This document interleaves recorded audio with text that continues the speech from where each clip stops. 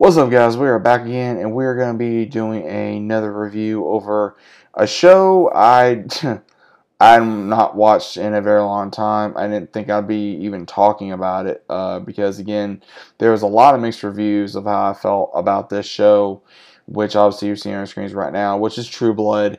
And again, with it being one of those shows, again, a very adult-rated show, it was also where again it was like the adult version of if you mixed Vampire Diaries, Originals, and even Teen Wolf. I mean, it was pretty much all adult rated, man. I mean, this show got down and dirty from cussing to sex, drugs, you name it. I mean, there was all kinds of stuff that was in this show. This show had fairies, it had vampires, it had demons, it had, like I said, vampires, werewolves, witches, hybrids, fairies, you name it. This show had it, man. I mean, there was all kinds of different things that was in this show, and like I said, a comedy, horror, thriller, action, adventure, comedy.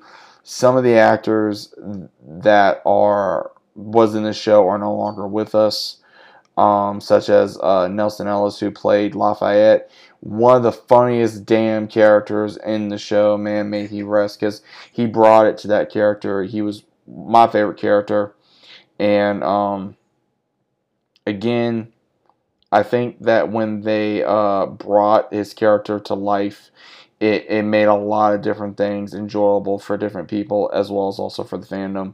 And there, everybody had their favorites, but it's initially around Sookie Stackhouse, who is a normal human girl who meets Bill Compton, who is a vampire, and then it gets shown throughout the series of her interest between him, between another vampire by the name of Eric, who's played by Alexander Skarsgård, who gets another character by the name of Tara, Sam, Lafayette, even Jason, who is Sookie's brother. And it goes through the story of everyday basis between relationships with vampires, supernatural creatures, because it's very open about the vampires in the show.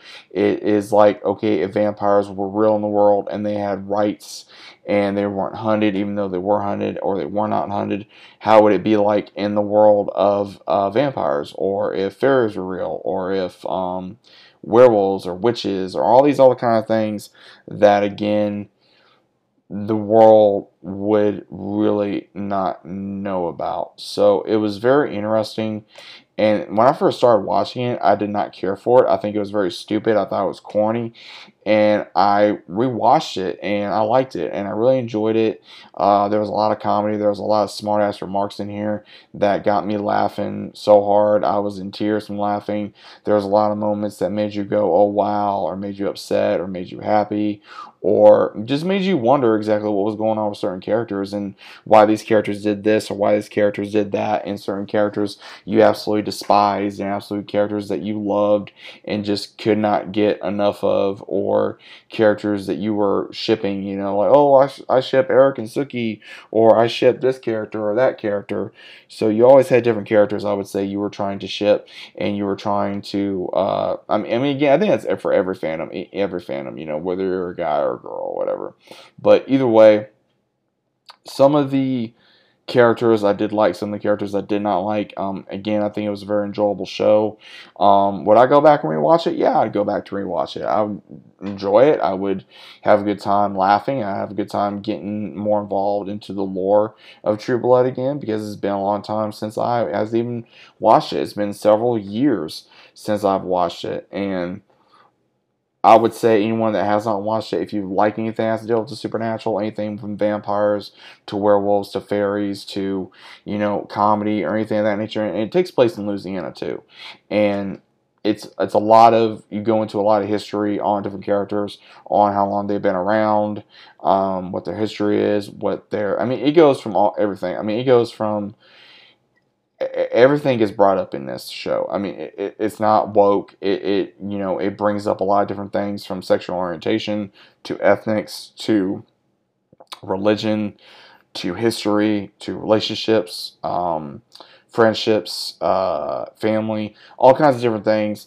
that shows bring up. And again, they do it to a very good way. Now, there's certain, I would say, characters, certain scenes, I'm just like, I don't care about that, move on to the next, which I'm pretty sure everybody has that. And at the end of the day, certain characters will be rememberable, and other characters will not. And other characters, you're going to be like, okay, I wish they were just die already. Or certain characters, you just wish, like, hey, they just need to go. Or certain characters, why did they come back, or whatever. I really didn't have a favorite character. I didn't have a bad character that I didn't like. Again, it's just been a long time since I watched the show. But overall, I would say if you guys have not watched it, give it a shot. It is out there to watch on streaming, I believe, as well as also check it out on DVD if you guys go want to pick it up, or if you're a fan of it. Who was your favorite character? Who was your favorite character of True Blood? Who was your least favorite character?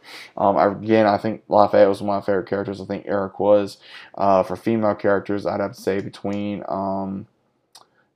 Jess and Suki, probably. I don't know. But again, it's been a long time. But let me know what you guys think about it down in the comments, and I'll see you next time.